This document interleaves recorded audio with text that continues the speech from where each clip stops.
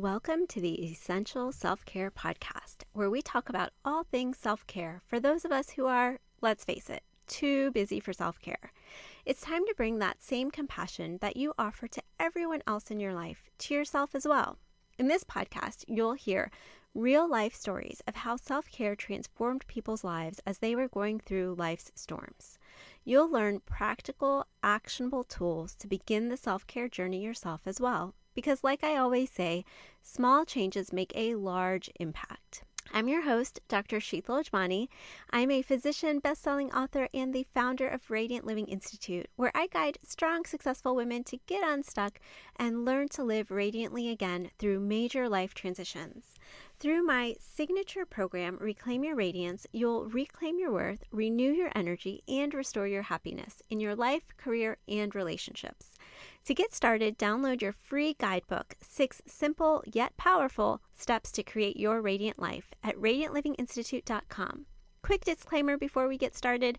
The information in this podcast is for educational purposes only and is not medical advice. Always seek the advice of your own medical practitioner and or mental health provider about your specific situation. Now, let's get started. I'm so excited today to introduce Rachael Gass to the Essential Self-Care Podcast. Rachael Gass is the managing partner, culture consultant, and leadership coach of Be Kind Life. Her core values are people first, kindness counts, integrity always. Her signature group program, Finding Your Leadership Voice, is designed for managers at any level looking to develop their leadership skills to positively support others. Welcome to the Essential Self-Care Podcast, Rachael. Thank you. Thanks so much for having me.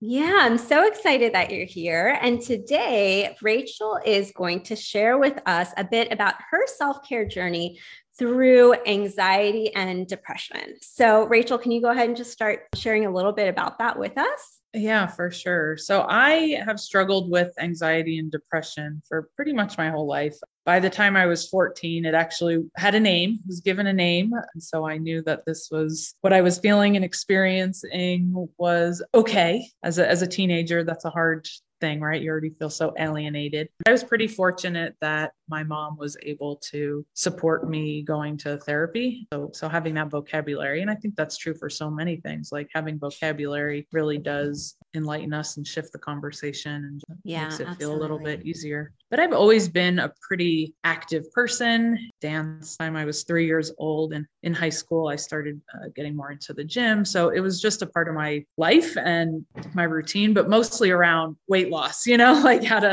to make sure I was staying fit and being healthy, and never really understood the impact that it was having on my anxiety, keeping that in check until later in my life when I wasn't able to do it. I was a mom to a 2-year-old at the time and severely injured my back, just a random fluke, but severely injured my back and was sidelined. I had been running half marathons for probably 10 years before that. So really fit, healthy, doing all the things. And then all of a sudden I wasn't able to do that. And the spiral that I took after that of being sidelined, the anxiety came up strong. The depression was back pretty fierce, because for me, that's how it manifests, right? I start in the anxiety space, and then when I don't keep it in check or figure that out, then it turns into depression. So it really wasn't until I couldn't do the working out and couldn't run that I actually appreciated and noticed how much it affects me. So and realized how much it had been helping before that for so many years. Yeah. Exactly. And how long was that time period that you were kind of sidelined with your back injury from not being able to be active in the ways that you had been before? Yeah, it was a solid year. And I would try and do things like just go right back into it, when I'd feel okay, and then I'd start to run, and then I'd be out for 3 weeks, just not being able to walk or do anything, and in tears and all that stuff. Just it compounds because I don't have the skills now to cope and be resilient, because that's what I relied on. So when I would get injured again or be on my back, I was just crying all the time, I would imagine. I didn't have any other coping mechanism. I remember going into the doctor one time and I was in tears, and they were like, this is not tier worthy, And I was like, I don't think you're grasping how much this impacts and affects my life, my quality of life. And, Yeah. that's what everybody says, right? If you're not healthy, if you don't have your health, you don't have anything, because it does impact so much your quality of life. Yeah. And I'm But sure it must have just been so disheartening to like feel like the pain is improving. You're getting a little bit better. Okay, I'm going to try and go out for a run. yeah, And then you just come back in excruciating pain again. And you have to take yeah. another few weeks off. I can imagine how tough that must feel. Yeah. And I think I succumbed to that mindset that I see now clearly with so many of my clients, is the all or nothing, right? Like if I can't go back out there and run a 10K or train for a half marathon, then it's not worth it. Right. And that was a big learning and a big shift for me too, because it wasn't possible anymore. That just wasn't the reality. So what were other things that I could do to still, feel good and still feel like I was supporting my mental health? And walking, like it's okay to get out and walk, and the impact that fresh air has on your mindset. Great. Yeah. So during that time, you were able to start at least going out for walks. Yeah, I was able to get out and walk. And again, it didn't have to be for hours. Appreciating that 15 minutes or a walking meeting or something like that could still support what I needed it to do. To me, it's most fascinating because, again, I didn't realize how much it was supporting my mental health until I didn't have it. As I healed, and just again trying to keep with that mindset that it doesn't have to be all or nothing. Like I don't run half marathons anymore. That's not in the card for me. I stick to 10 minutes a day. Like if I can get in 10 minutes a day of a good sweat, it really seems to keep things at bay. And I notice if I go more than 2 days without having a real solid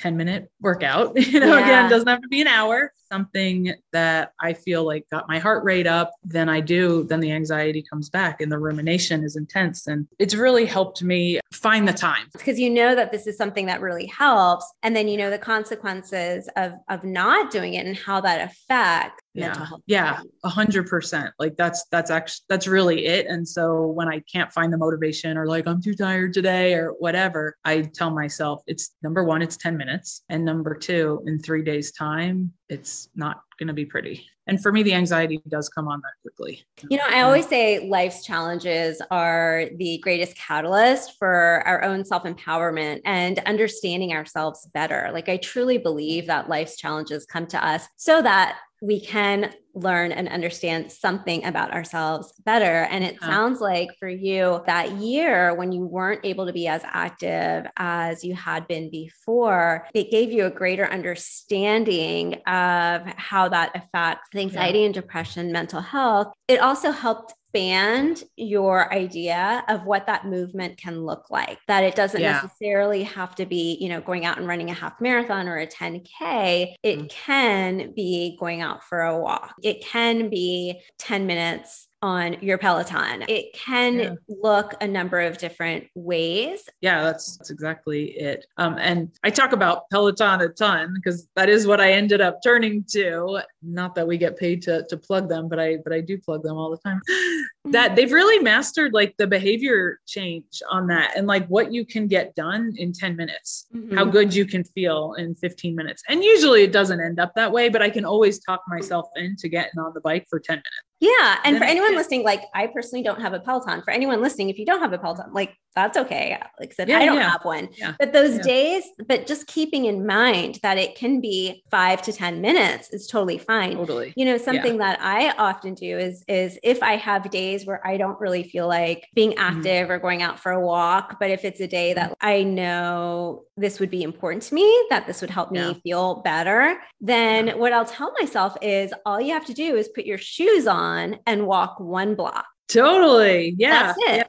Do I stick to just 1 block? No, usually I end up walking so much more, because once I have my shoes on and I'm outside, it just starts to feel so good. But trying to make it a little bit easier for yourself. And that is all just a mindset thing and perspective. Like you said, if you tell yourself, I just need to do 10 minutes a day, you're able to do it. And maybe some days it ends up being longer. Same thing with me. If I tell myself, all I need to do is put my shoes on and walk 1 block, Great. more likely to do it. So, for Yeah. anyone listening here, you don't necessarily need to have anything, fancy or expensive or anything like that. It really is just shifting that perspective that you need to go out for a whole hour or you need to go run that half marathon, shifting that perspective to 5 minutes. What can I do for 5 minutes? Sometimes for me, 5 minutes is putting on a song and dancing around in my living room. Oh, I love that. I love that. I'm going to pick that up. I love that. Yeah. Nobody's watching, so it's all okay. Yeah, absolutely. Absolutely. No, and I also thought it was interesting what you shared of you didn't realize how big of an impact the movement was having until you weren't able to do it. And that just reminded me of myself when I first started meditating. When I first started my meditation practice and I was just learning how to meditate, I was doing about 5 minutes a day. I was in a yoga teacher training program. We were instructed to do 15 minutes a day, but 15 minutes felt like way too long. So it's a lifetime. So I was like, if I can do 5, again, that thing, making it small, a smaller chunk. I was like, if I can just do 5 minutes a day. So I would do 5 minutes every morning, but there were some mornings where I would miss it. And when I noticed when I missed those days of my 5 minutes, only 5 minutes of meditation in the morning, I felt different in the day. That ended up being more the motivation for me to continue meditating because I noticed that the days that I didn't meditate, I felt a little off. It sets the tone, right? It like sets intentionality of how you're walking through the world. Like whether it's meditating or yoga or me riding the bike, I'm creating something for me. Absolutely. And the effects, I think something else to remember is that the effects of this actually are cumulative. There's benefit in doing a small amount of movement or self-care on a consistent basis than doing it all one day a month. Oh, that's good to know too. Yeah. I mean, even when you're talking about meditation, I think too, because I am not a good meditator. I'm not a good yoga. I think it goes hand in hand with like all or nothing, right? If I'm not good at something or if I can't excel or get to the next level at this thing, then why bother? And that certainly is something that I've shifted my mindset on. Like somebody told me, well, that's why it's called a meditation practice, a yoga practice. And I was like, oh, I love that because that is what it is. And it doesn't have to be perfection. And it's the process is the benefit. Because what does being good at it even mean, right? The whole point of all of this is to feel your best. So what does being good at it mean, right? It's just, is it helping you feel your best? That's all that matters, right? You don't have to have like an Instagram picture perfect yoga pose. Well, good, because that's not me. Right? To be good at it. Now, is it helping you feel your best? So like reframing what that end goal even is, like you said, it's more that process of with me with the meditation story that I shared, right? It's how is this making me feel on the days that I'm doing it? And then on the days that I'm not doing it, how am I feeling different? Like I'm not feeling my best on those days. So maybe I should keep up with this. And then it becomes one of those things that's like a non-negotiable, right? Exactly. Like every day I have to do this, whether it's 5 minutes or 10 minutes, like I have to, because again, the omission of it is, I mean, I want to say harmful, but it sounds dramatic, but I do feel like for me, it is. And then the meditation has really helped, especially when I'm in a space of like extreme rumination. Again, not to like continue to push Peloton, but like, because I don't feel confident in meditating myself, to have a guided meditation, to have somebody walk me through that, the Calm apps and all the other things out there people can rely on, really do help me quiet the mind and just get really, really present about what's going on right now. And not be in the past, not be in the future. That's great. I was going to ask you because I know you had said, you don't feel quote unquote good, like you're a good meditator. So I was going to ask for people who are maybe just starting out meditation, what you had recommended. So those guided apps, guided meditations, I agree with you. I think for someone just starting out with meditation, or even if you've been practicing for a while, but find that it's difficult to tap into that stillness on your own, those guided meditations can be very valuable and very helpful. Yeah, it's great. I've even found myself with a group once a week, people that I randomly met. We do something on Zoom. There's 3 of them that have gone through, other meditation trainings and just have more experience in that space. And so they take turns and do the guided meditation. And every Tuesday at 3:00, I log on to the Zoom, and it has just been such an amazing gift. When I can't make it or something, like I make it a priority because it does make me Yeah. feel so good and sets me up for the weeks. But when there's something that it just can't be, yeah, I feel it. I feel the omission of it, Yeah. and I think Yeah. that's what they talk about too with behavior change. Like it hurts more to not do it than it does to do it, Yeah. And even, some of the modalities we were talking about earlier, we were talking about like every day, but really it's the consistency. So like this meditation group that you're talking about once a week, having even that consistency has that cumulative effect. You notice you're not able to make it and that sort of thing. So that's great. I feel like you've helped shed light on a lot of great points today in this episode of kind of something that I always say, those small changes that make a large impact, right? Even if it's 10 minutes a day of, in this episode, we've been talking a lot about movement, but any sort of self-care practice for you, even if it's 5 or 10 minutes, making those small changes consistently can be really helpful.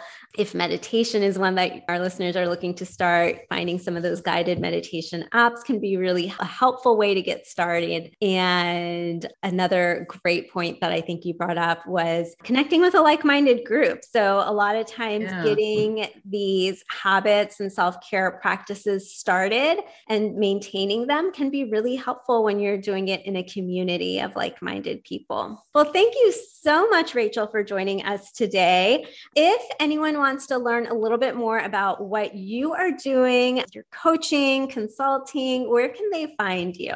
You can find me at bekindlife.com or on LinkedIn or any of the socials. Wonderful. Thank you Always again. love to talk. Thank you. Thanks so much for having me. Thanks for listening. If you enjoyed this episode, be sure to subscribe, leave a positive review, and share this episode with someone you know. And remember, your free guide, 6 simple yet powerful steps to create your radiant life, is waiting for you at radiantlivinginstitute.com. Download it today.